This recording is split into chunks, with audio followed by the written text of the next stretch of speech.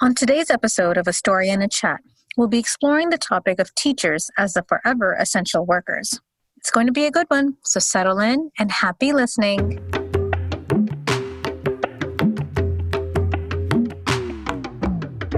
Hello, everyone, and welcome to A Story and a Chat, the podcast where you will hear mine and other perspectives on topics that are important to all of us.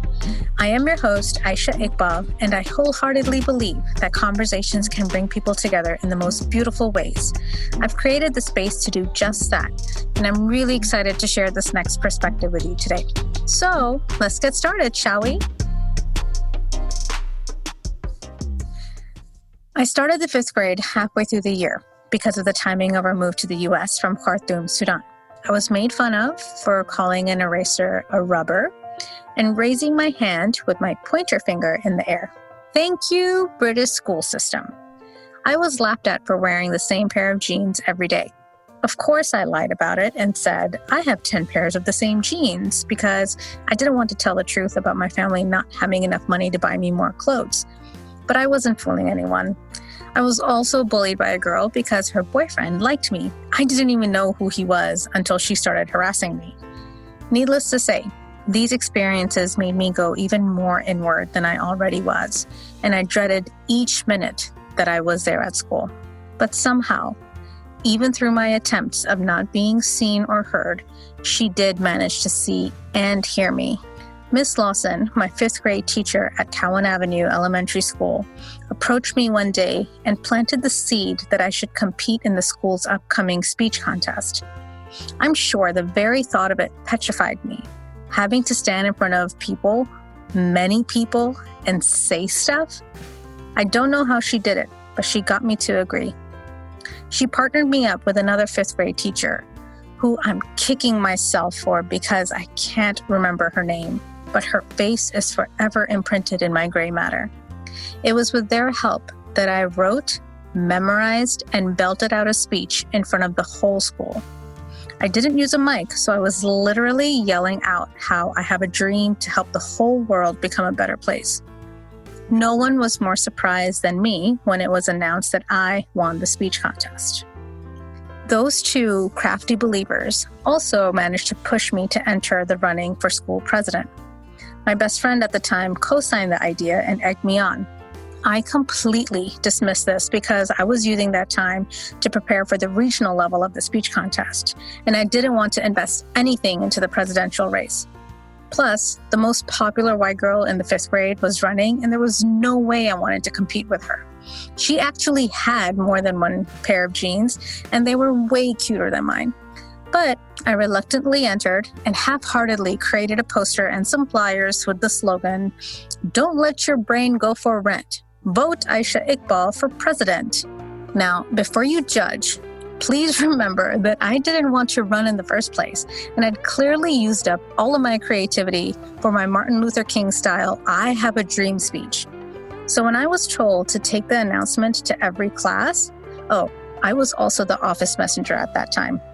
So when I had to take the announcement to every class that I'd won the school presidency, I did so in utter shock. I couldn't even reply a thank you back to the teachers who congratulated me as they handed back the message. For the longest time, I've kind of joked about how I peaked in the 5th grade because of my amazing successes there. But now when I look back, those two amazing women planted some powerful seeds in me.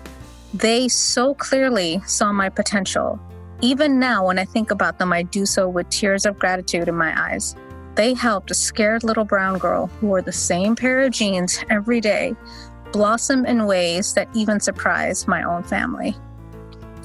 Today, I'll be speaking with Danna Thomas about the challenges our teachers face today and why we should care.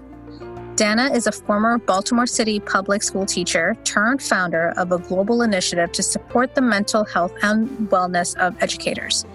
Her organization, Happy Teacher Revolution, is on a mission to increase teacher happiness, retention, and professional sustainability by providing educators with the time and space to heal, deal, and be real about the social, emotional demands they face on the job. I reached out to Danna because I've been following her on Instagram since I started my personal branding journey a couple of years ago. Her work to promote self-care for teachers spoke to me on so many levels, and I knew that I needed to chat with her to get her perspective on teacher life.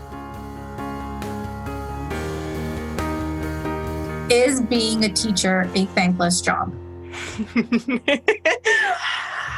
It is absolutely a thankful job. I think I get the most thanks as a teacher from the kiddos. I think it's a thankless job when it comes to some grown-ups, but from the students, that's where so much of my joy and like realizing the impact comes from. But I also, this is from the perspective of a kindergarten teacher. So I was getting hugs all day long, even if they screamed at me and said I was a monster first thing in the morning. Like by the end of the day, I love you, Miss Thomas. Oh, and then if they saw me after school, even if it was right after the bell rang and I'm just like outside by my car instead of Miss Thomas, I'm like, you're so excited to see me. I feel like so grateful that you're excited and thankful to see me, but you were just acting like some sort of something a couple hours ago in that classroom. So how about we follow directions from us? So anyway, it feels like a thankless job.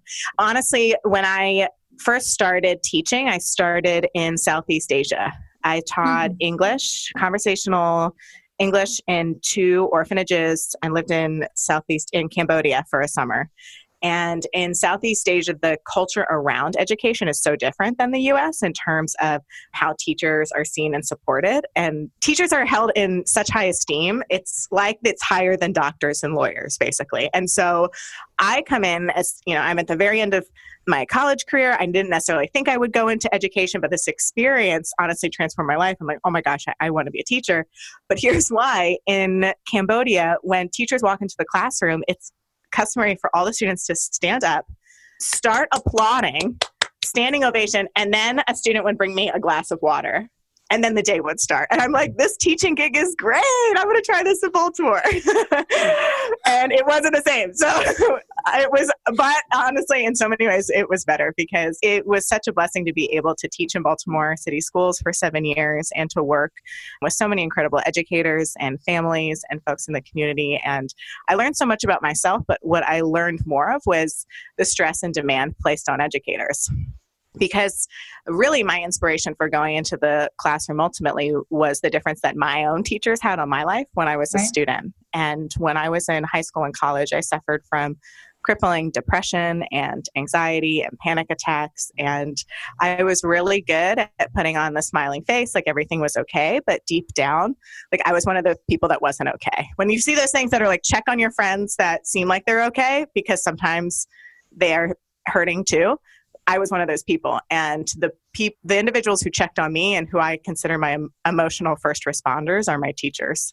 And so it was my teachers in high school and college who recognized those subtle changes in behavior as warning signs and encouraged me to get help and to seek treatment. And they, provided life-saving differentiation and accommodation for me academically when I was in crisis. And without them, I wouldn't be alive today. So they're the reason that I went into the classroom. And once I became a teacher, I was like, oh my gosh, they didn't prepare us for X, Y, and Z in terms of the emotional demands of the job. And also in terms of working with students who've experienced trauma firsthand. And trauma in a child's life can mean any number of things, whether it's losing a pet or losing a parent or moving neighborhoods, moving countries, experiencing a global pandemic or a natural disaster or witnessing an act of gun violence.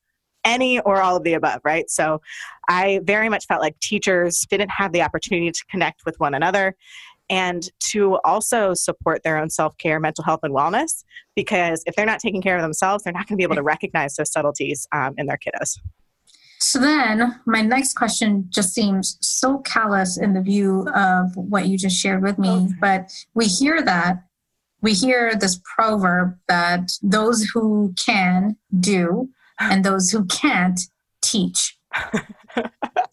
What the hell is that? I know, right? It's so funny because it's like, just because everyone was a student thinks that they can be a teacher, and it's just like, just because you went to the doctor doesn't mean that you can be a doctor. You know what I mean? And it's just, teaching is the hardest thing in the whole world because it's the most rewarding, but it's so challenging because gosh, humans are unpredictable, especially humans who are learning how to be humans can be somewhat unpredictable.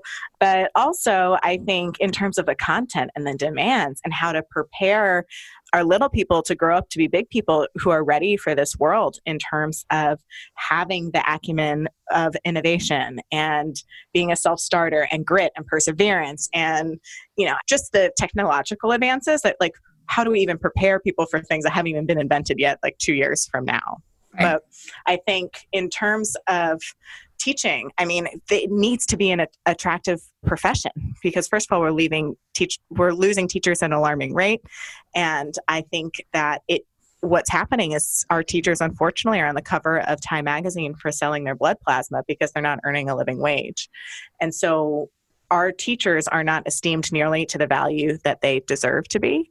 And I also think that now, given the circumstances, so many of us are starting to experience a little glimmer or glimpse into the demands of being an educator.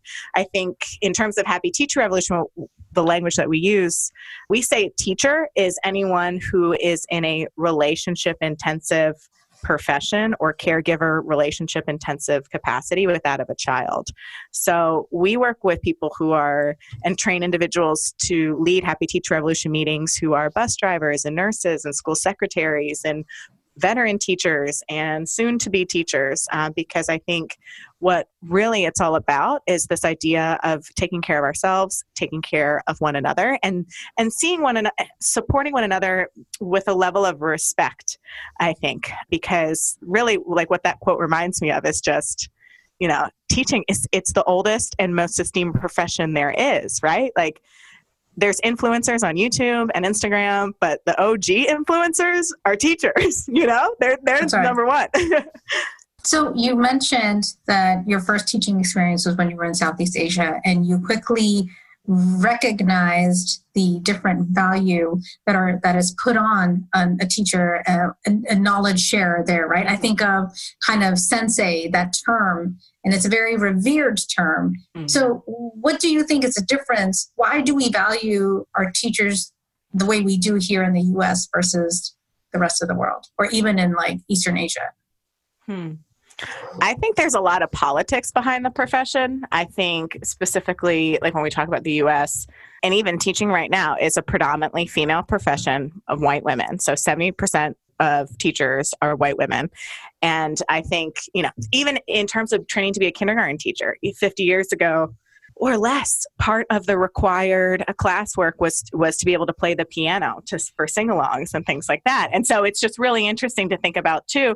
And when you look back, there's some documents. My cousin was at this museum in Atlanta, Georgia, and there were documents about, I don't know if it was a union contract or just teacher agreements, that it had to be a single unmarried woman who was the teacher. And so I think so much in terms for us to unpack in terms of some of the gender inequities behind the profession, racial inequities behind the profession, the fact that only 2% of teachers are men of color, the fact that we're seeing higher burnout rates for our teachers of color, we're seeing higher burnout rates for our special educators as well. So I think there's a number of systemic injustices that play into that. And, I also think that the demands of the job are shifting so much, and the teacher preparation has not kept up with those demands. And what I specifically mean by that is when we look back to what back to school time looked like for teachers 20 years ago, right? So teachers come to school and they convene in the building before the kiddos show up, and they might have a week to set up their classrooms and talk about, the curriculum and plan for the year and things like that. Nowadays, when it's back to school time, well, who knows what it'll be going forward. But now, let's say in 2019, back to school teacher readiness and preparation included how to recognize signs of mental illness in your students, how to recognize signs of abuse and being a mandated reporter for Child Protective Services, and how to prepare for an armed shooter in lockdown drills going forward. So it's just like, whoa, there is very much, I think, such a need for our teachers to support their social emotional learning. What I mean by that is for our teachers themselves to develop relationship skills amongst each other, to develop self-awareness, social awareness, those types of things, because we can't model that to our students and support our students if we're not doing it ourselves. So there are many stories. I know for me personally, there are stories where teachers have played an uplifting role in my life, but equal amounts of stories where people have also rooted their trauma back to an early teacher experience. Ooh, yeah. Right? Where yes, big time. People will say that, oh, I remember my teacher saying, I will amount to nothing. We hear a lot of that. So both sides of the aisle, can you help me understand that perspective where a teacher may say something like that? Like, I would love to understand the teacher's perspective. Where is most likely she coming from?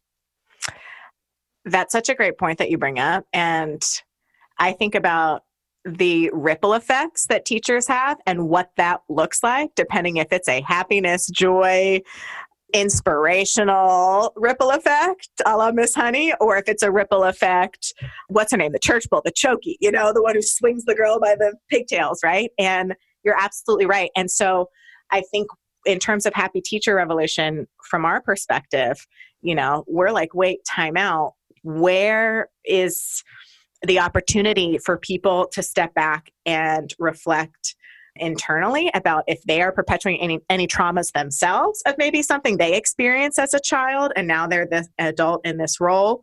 I think that, speaking from my own perspective, I was not the best version of Miss Thomas when I wasn't taking care of Danna. And when I wasn't taking care of Danna, there was times when I did not recognize Miss Thomas, and she would say and do things that I am ashamed of to this day. And even that happening was the source of moral distress of oh my gosh, I feel like I'm not aligning to my morals or personal principles by the way that I'm acting or reacting to things. But if we go back to, okay, why am I acting and reacting things in that way? Did I get a full night's rest? Did I actually eat breakfast that morning? Or did I just have some sugary coffee drink and now I've spiked? And then I didn't eat lunch because somebody called me in the office and then a parent, wanted to meet with me. And then I had to pick up the kiddos and then someone threw up on themselves. And then there was a fire drill. And then, it's sort of and when you look at it, I think that is what it really boils down to for me as in the perspective of Happy Teacher Revolution is especially when we work with children with trauma. So if a child has experienced trauma or is experiencing ongoing trauma, the best thing that we can do is to arrive at that relationship with patience and kindness and understanding and pre-forgiveness. So this idea that it's not personal. This child did not wake up today just to oh, I'm going to get Miss Thomas real mad. I want to make her face turn red and I want to see if I can get her to yell. You know what I mean? That little child did not wake up trying to just irk on my nerves, Who knows why or what reasons or, what they're walking through the building with, what had happened to them that morning or the night before. Maybe they saw something on the way to school or whatever the case may be. Or maybe it's the anniversary of something that happened 1 year ago that we don't even know about or whatever. So I realized that the best thing I could do instead of staying up late and doing lesson plans and cutting things out and trying to do all the things perfectly and update my social media page and make sure whatever, it's the best thing I could do is take care of myself and just arrive in those moments with patience and kindness so that I didn't flip my lid. Because one of the things that we say in Happy Teacher Revolution is that an escalated grown-up cannot de-escalate a child.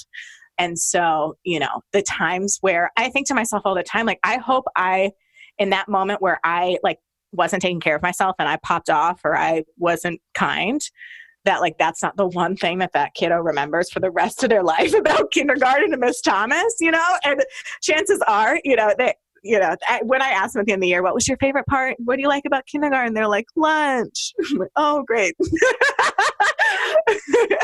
So I think, it really is for me. I wonder, what is the job satisfaction of the teacher that might have said or done nasty things or the ripple effect outward was negative? We want to give teachers permission to leave the profession if they are not finding joy and happiness in this work anymore. You have permission to leave, and so, and I think, that's really what we're all about is helping folks reclaim their happiness and joy and to find that spark again. What you just described is something that you would think is intuitive to people that it's hard to compartmentalize life. That for me, 8:00, I will stop being mom and I will now become worker B, employee ID number, blah, blah, blah. Aisha Iqbal at work. And then at 5:00, I will turn off worker B, da, da, da, and then turn into mom again. it doesn't happen that way. We are who we are in everything we do throughout the day. And the point that you're making, which is so important, is that who we are in and out of the home, in and out of work, is so important to everything else that we're doing. So if we are unhappy, if the teacher is unhappy, Miss Thomas was unhappy about something at home, or Dana was unhappy about something at home, Miss Thomas is going to show up to work with some of that lingering, if not a lot of it lingering. So my question was going to be, why is self-care so important to teachers? And you've already answered that. It's because the consequences of them not taking care of themselves are much greater than many other roles out there in the world, because their ripple effect is so much greater. It's equivalent to a parent's ripple effect, right? Essentially, me as a mom, I'm handing my kid over to you to be a surrogate mom, like for the rest of the day until I pick them up. So the ripple effects are huge for what you do and your fellow teachers do, because you are unknowingly impacting so many lives in ways that you may not even know. And for who knows how long. Right? Who knows if it's going to end up in a rap song later about my teacher, and there's some of my favorite of my hip hop playlist, you know what I mean? Because I'm like, yes, like take that, you know what I mean? Because I think I want to celebrate and uplift the teachers who are making a difference, but not necessarily in a way that is like unrealistic or unattainable from like a self-care sustainability standpoint. But yeah, you're absolutely right. And it's funny because I posted on Mother's Day a meme about, happy Mother's Day to all the teachers who are accidentally called mom. And I've been accidentally called mom all the time, and I would laugh, and that kid, I would just be like embarrassed and be like, oh man, did I just do that? And I'd be, oh man, I'm not your mom. I drive away at the end of the day, you know what I mean? But really we don't really drive away at the end of the day. Like we carry that with us. We drive home, we're thinking about it during dinner and all this. And if you or me, during the year that I founded Happy Teacher Revolution, it was when I had 39 kindergartners in my classroom in Southeast Baltimore. And I was tossing and turning at night trying to figure out, like, why isn't there class size limits? 39 seems wrong, and I can't believe there's size limits for daycares, but not kindergarten classrooms. And I have to teach them how to read. And, we don't even have enough chairs. Like, what do? I'm supposed to fundraise for another, it felt like it never ended. And so one of the affirmations that we use in Happy Teacher Revolution is I choose to disconnect and detach with love. So this idea of, setting that boundary of disconnecting and detaching from a place of love, to not carry it home or to not take it with you or feel like you have to hold it and carry it, to separate it from a place of love. Like, I love you so much that I need to disconnect and detach so I can be my fullest self tomorrow. And so it is really challenging, and it's easy for me to, I'm saying all this stuff as if I've mastered it. Oh my goodness. No, it's really challenging, especially given the present circumstances, that teachers have found that it has this total upending of their lives and this ability, they haven't been able to unsegment their lives, right? So now there isn't the commute from school to work or school to home anymore. It's just everything. There's no dining room table. The dining room table is the classroom. That's what one teacher told me recently, is my dining room table is my classroom. And so, now I think it's even more challenging and even more of an importance of why teachers need something like Happy Teacher Revolution to help support their self-care and wellness. We started talking about this earlier, but I want to revisit this because it was such a huge impact, not just on the country, but it's just like the gun violence and the mass shootings. How has that impacted teachers? And what is it that it's just like, it just makes no sense to me how overnight we think it's so easy. My perspective, just to say, okay, all teachers need to be armed. Or teachers start doing these safety drills where you're teaching kids how to hide in closets. And I mean, that stuff is just so trauma-inducing. Everything about that is trauma-inducing. So please talk to me about, like, what has this done for teachers, and what did you experience? What were you hearing? What were you seeing during that time? So I include a photo in my presentations when I talk about trauma specifically, and different examples of what trauma could look like, whether it's a hurricane. I talk about the uprising in Baltimore with Freddie Gray when it was declared a state of emergency. I include a photo of my students that I had taken the day after It was my students in Baltimore that I had taken the photo a day after the Sandy Hook Elementary School shooting. And to be a kindergarten teacher during that time and to see those babies' faces on the news and to know myself that I would go to work every day and take a bullet for every single one of those children in my classroom, no question. Like, teachers have always known they're first responders, but I believe it was that moment that the rest of the world realized that we're first responders, that teachers are first responders, principals are first responders, guidance counselors are first responders, that I believe our children and our teachers deserve to be able to go to a place to safely learn and to know that they're safe. And it is gut-wrenching to know that our middle schoolers, our 12, 13-year-olds, don't know what school's like to not practice for an armed shooter. To them, it's like a fire drill. They don't know what it's like to not. It's crazy that they're the experts, actually. They have the most practice. And it's really sad when I think about when I moved classrooms, and the first thing I thought of when I walked into my new classroom to set up my classroom for the year with the bulletin board paper and all that, I'm looking to the cubbies and I think, oh, great, this is going to be great because the cubbies are tucked away from the windows. I can have a procedure where every kiddo goes to their cubby quickly and sits in it, so that way I know exactly who's missing when we were practicing for the armed shooters. And I'm thinking, oh my God, like, why is that something that even crosses my mind or that I have to consider as an educator? But it is. And it's something that our teachers face. And so I think I'm getting just like goosebumps just thinking about it, is that it's like, it's not just the time that it happens of the incident or the trauma, but it's like every time that it happens thereafter. And every time it's the anniversary of that day. And like every time we just think about, what our teachers are facing and what they're willing to sacrifice, it's like, we go into this knowing we're not going to get paid $1 million. We go into this knowing that we're probably not going to get all the awards and the certificates and the pats on the back. Like, we go into this knowing that we might lose our lives for someone else's child. And we do it because we love it. And unfortunately, there's so many people who go into this work for the right reasons and who are doing amazing things and changing lives every day. And like, when you see an amazing teacher in action, it's magic. It's just pure magic. And it breaks my heart to think of all the great teachers who are walking away, and who can blame them. Have you done an analysis of kind of the biggest reasons why teachers are leaving? So the number one reason is pay.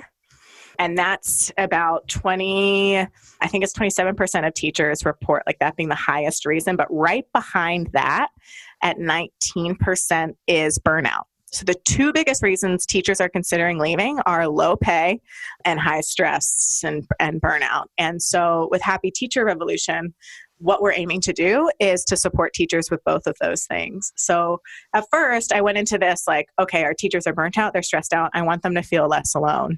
Because when I was struggling with mental illness, like, the hardest thing was feeling like I was all alone. And the most empowering thing was just knowing that like there's other people who've been there or who felt anxious too. And so really it was like this consciousness raising movement of like, inspired by the civil rights movement, the women's liberation movement. Like, I was like, all right, we're going to get together and be less alone. So that's how it started, was really addressing like the burnout factor. But I think what really was incredible was, when I decided to make the leap of working on Happy Teacher Revolution full time. I had taught for 7 years with Baltimore City Schools, and I was like, listen, I told my parents, I'm like, listen, I'm going to walk away from my tenured job and my health insurance and all these things because I have this idea. It's Happy Teacher Revolution. I think that this is the solution and answer to ways that teachers are really seeking support.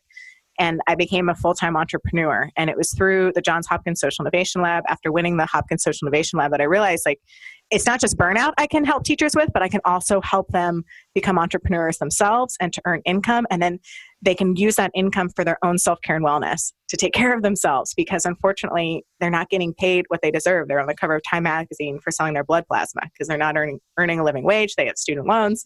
And our teachers are striking and they're doing as much advocacy as they can, but the system isn't changing fast enough. At least I don't think so. And so I wanted to create an avenue or a path for teachers to become entrepreneurial, to help lead these meetings, but also enroll more educators into the opportunity of leading these meetings and have the chance to actually generate a side hustle for themselves so that they can pour that money back into themselves and keep going. So part of me thinks that, why should they even have to do that? Why should they get a side hustle? But I think for someone who also has a side hustle, but thankfully, I do have a job that does pay me well. I do the side hustle to fulfill my passions. And so it's from that perspective that I applaud the effort to help these teachers create their own side hustles, because yes, it's for monetary purposes, but there's a sense of empowerment that comes from that. There's a sense of fulfillment that comes from that. So if that they're feeling fulfilled in one area, they don't necessarily need to find that in their actual work. So it's just like a different kind of positivity that is imbued in everything that they do.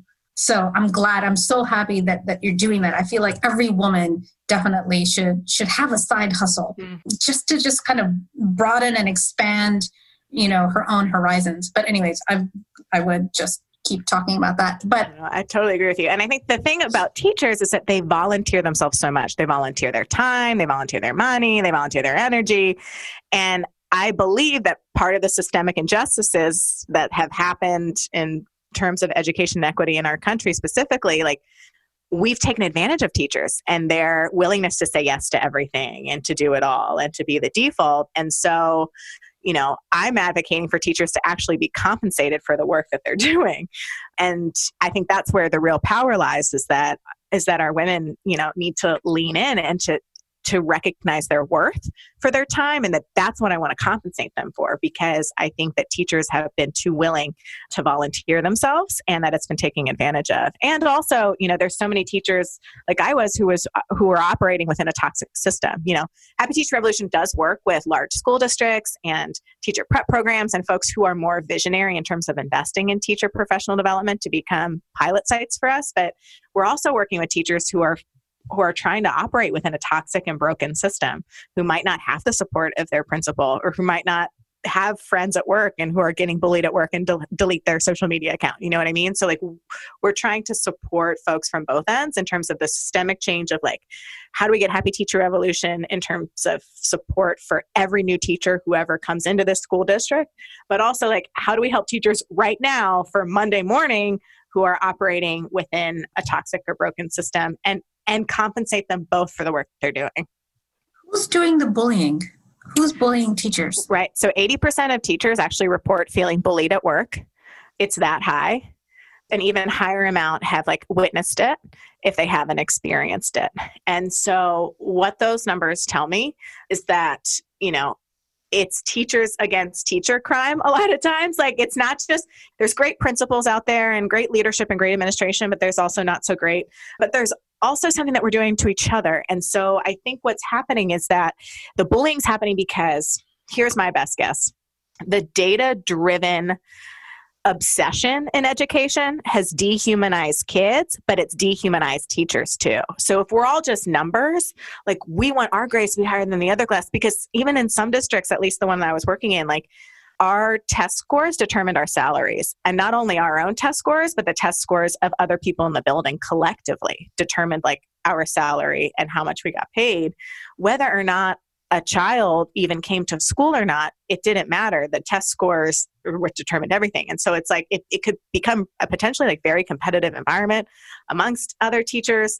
There could be different like shaming tactics going on in terms of like, oh, well, she leaves when the bell rings. She never stays late, and blah, blah, blah, blah, blah. And it's like, the contract says this, so I'm going to do, if I get it done at the end of the day, how come I don't get to go home? So I think the bullying, gosh, I think there's workplace bullying that happens in all different types of professions, but I think in teaching, there's so many like loaded layers of it too, because I think we also, when we work with kiddos all day long, it can feel that we can be treated like children as teachers ourselves, when we get called to the principal's office. I never got called to the principal's office as a kid. Ooh, I got called to the principal's office as a teacher. I was always speaking. I was always the one that was, the, what do they call them? The ones, the whistleblower.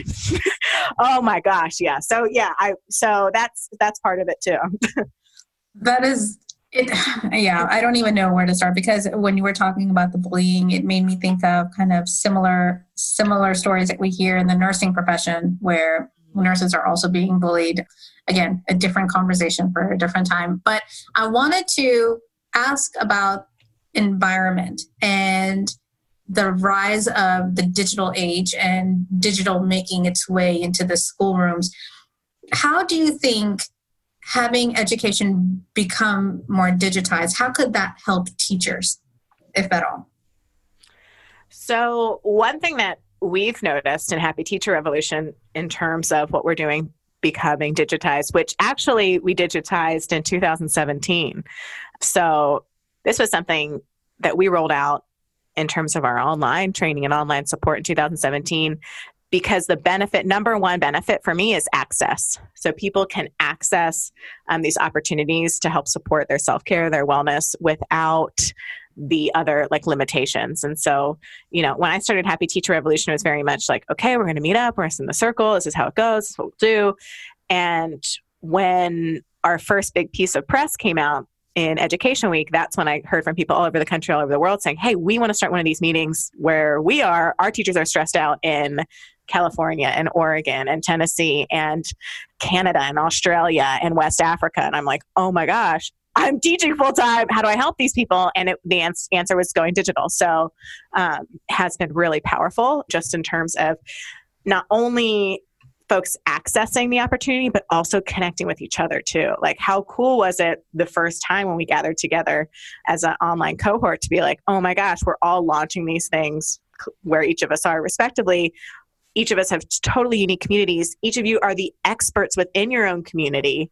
So how can you use this framework and adapt it and differentiate it to best support the folks where you are? And so that's the other thing too, is like equipping individuals to be the leaders and to initiate themselves, rather than me coming in pretending like I'm the expert of why their teachers are stressed out and plopping it there and hoping it sticks, but really like equipping folks with the opportunity to roll this out without me having to go and fly out and they have to buy all this stuff and whatever, So for me, it has been all about access.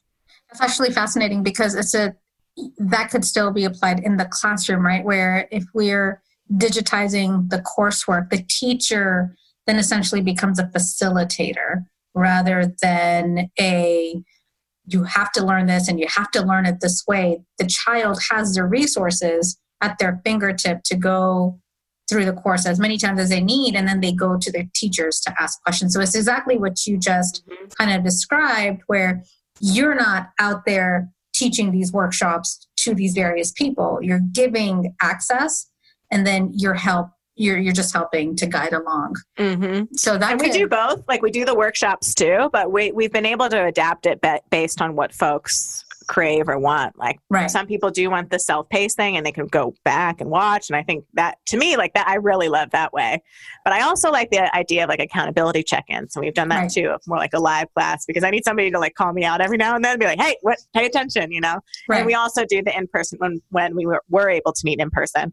We did the in-person, but that's also transitioning into a retreat, 2 to 3 day retreat for sites rather than doing them in person, connecting digitally. So, yeah. So what are today, the past couple of months, what's happening in the world, and even in the past year, right, where we talked about gun violence, what are the glaring messages that we are getting about our education system? And what do we need to do about it? I think what is most glaring is the huge disparity in terms of the achievement gap. Just the kiddos who are able to access the technology and information to keep learning in this completely like shifted and upended version of education that we're in. I think some of the biggest things have been this idea of like what's not in our control. I think teachers feel really overwhelmed by all the things that's out of their control, whether it's like this is the curriculum you have to use, or these are the things you have to do, and you got to make sure you do X, Y, and Z, and then you got to, watch all these videos, and you have to help the kids with the technology, but you also have to help the parents with the technology, and you have to help each other with the technology, and it's this idea that like this feeling that there's so much out of our control. And so with Happy Teacher Revolution, there's a number of things we incorporate in our meetings, whether there are choices, like I choose to be grateful, I choose to get outside and get moving. No matter how the school year started, I choose to finish well. We also very much are grounded in the research and a process of using affirmations at the end of our meeting. So things like I'm proud of myself for, I recognize the courage it took for me to, or I'm grateful for, because I think what teachers are facing now specifically with the online learning is that like all the things they said, I had these Post-its all on my wall of like teacher quotes. Whenever I'm talking with teachers, I'll write little sound bites down. And one teacher says, all the things that suck about teaching have been drawn out. So it's like the best part is with the kids, right? Like that's what we love the most is being with the kiddos.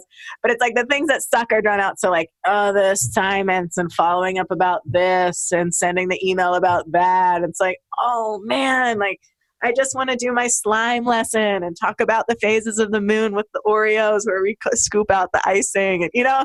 So I think that's what has been really challenging for teachers. And also that like now I think there is a disconnect between some of the leadership and teachers in terms of, you know, our educators have never gone through a pandemic before. They're trying to make it work. Some of them are parents themselves trying to make it work with their own kiddos. You know, some of them are taking care of elderly parents. Who knows if the virus has personally affected them or a loved one. But now I'm hearing from teachers that their principals are like, oh, what time is this and this? We're going to drop in and observe you. And we're going to give you feedback on this. And it's like, you didn't observe me all year, but now we're in a pandemic and you want to hop on my Zoom. Okay. And so that's another thing is also just, you know, what are the expectations of teachers on Zoom? I've had teachers share with me that like, parents expect the teacher to discipline their child. They drop their kid off in front of the computer and they're like, all right, I'm going to be out. So see you later. The teacher's like, what? Are you kidding? And I even had a friend who teaches in New Jersey. I'm not going to share her name, but her principal jumped on one of her Zooms or watched her video and gave her feedback that her hair needed to look better. And she looked like she rolled out of bed. And my girlfriend goes, she said she's divorced. My girlfriend goes, well, I'll show my principal I'm going to wear my old wedding dress and put my hair extensions in. I said, you should.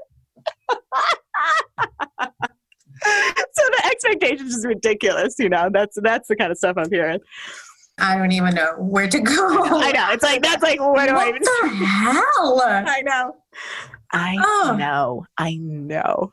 Okay. So I'm glad that you kind of helped me segue into this next question.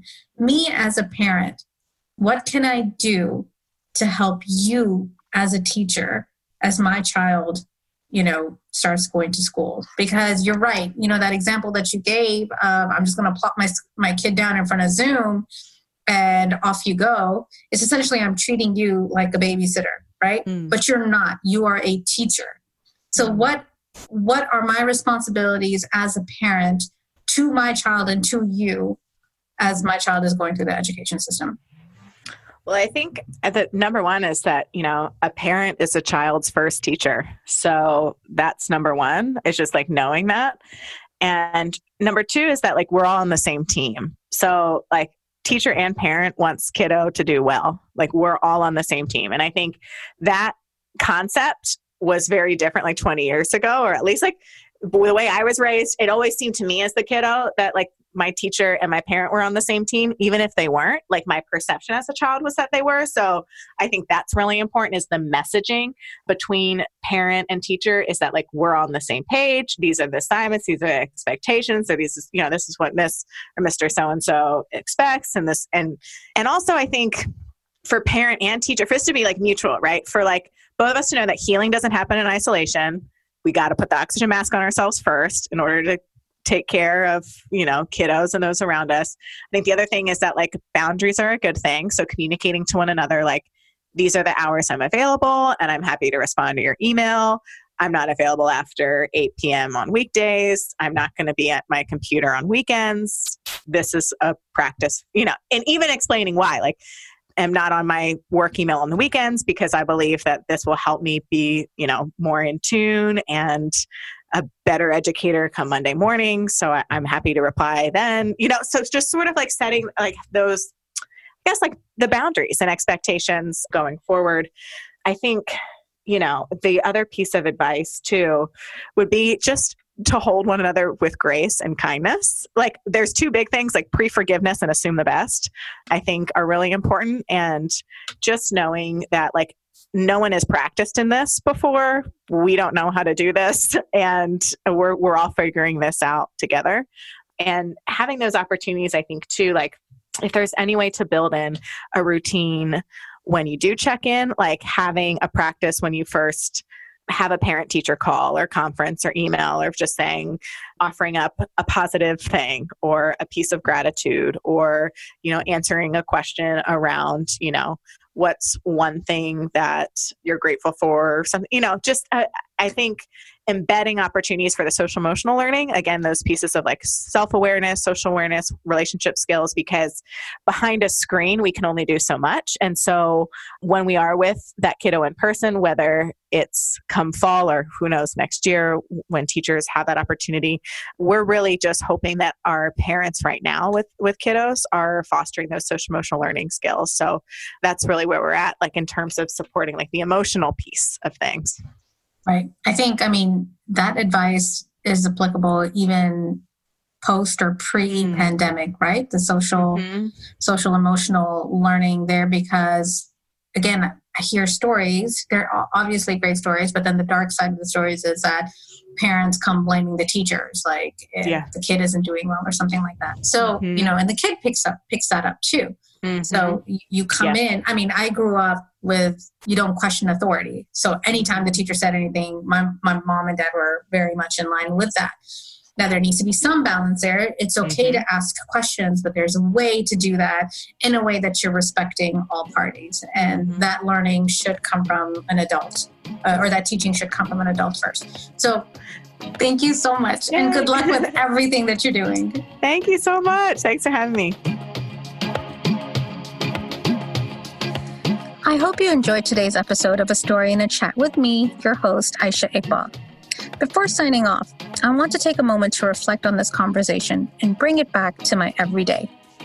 For as long as I can remember, I wanted to be a teacher because I love children and I wanted nothing more than to help them become the best they could be.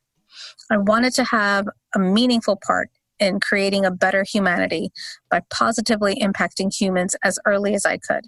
Life has other plans for me, and although I'm not a school teacher, I carry the utmost respect for those that are and believe that they are the creators of a better future for us all. I want my daughter to have the uplifting experiences I've had with teachers in my lifetime, but I understand that as a parent, I have a huge role to play in those experiences as well. I wholeheartedly agree with Danna that this is a team effort between the teacher and parent when it comes to providing the best educational experience for the child. I definitely want to play my part.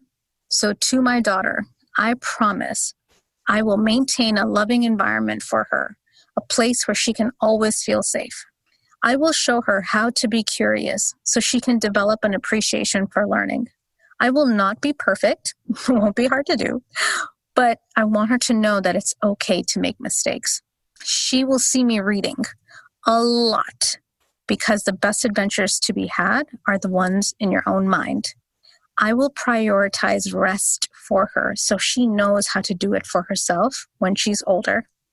I will do my part as her parent to make sure she enters school as a whole person, because no teacher should have to fill in those gaps for them. Please tune in next time when I continue to explore this wonderful world of ours through the art of storytelling and discourse with other wonderful human beings. Until then, keep your mind clear and your heart open so you can hear your own truth. Also, if you enjoyed any part of this conversation, please consider writing a review saying as much and share this out as a gift to others in your circle. Toodles!